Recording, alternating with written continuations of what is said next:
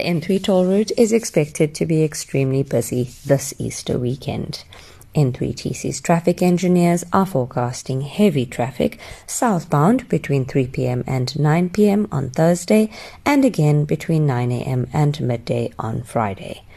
Increased traffic volumes as well as rainy weather may negatively impact all road users, and this requires greater levels of courtesy, patience, and vigilance.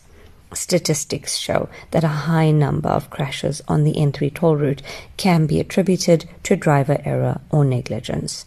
N3TC appeals to motorists to please share the road responsibly and avoid becoming just another statistic. Always be alert to the presence of other drivers and pedestrians while driving. Prepare ahead and allow plenty of time to avoid rushing. Motorists should rest assured that law enforcement and emergency services will be maintaining a visible presence on the N3 toll route throughout.